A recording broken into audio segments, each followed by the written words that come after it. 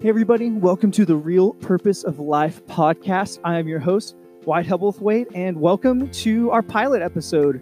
You are at ground zero of this exciting adventure that we're taking.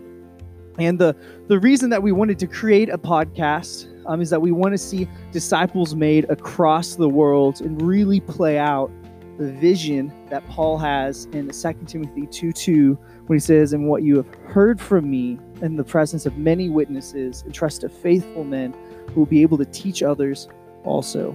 And that's what we want to see as disciples to the second and third and fourth generation, and seeing God really move everywhere and anywhere. So with that being said, on our podcast, we want to be able to host interviews with other ministry workers and also provide some awesome teaching and do some talk back on some old lessons that have really impacted us here. And I should also tell you who I am. I already mentioned my name, Wyatt Hebblethwaite.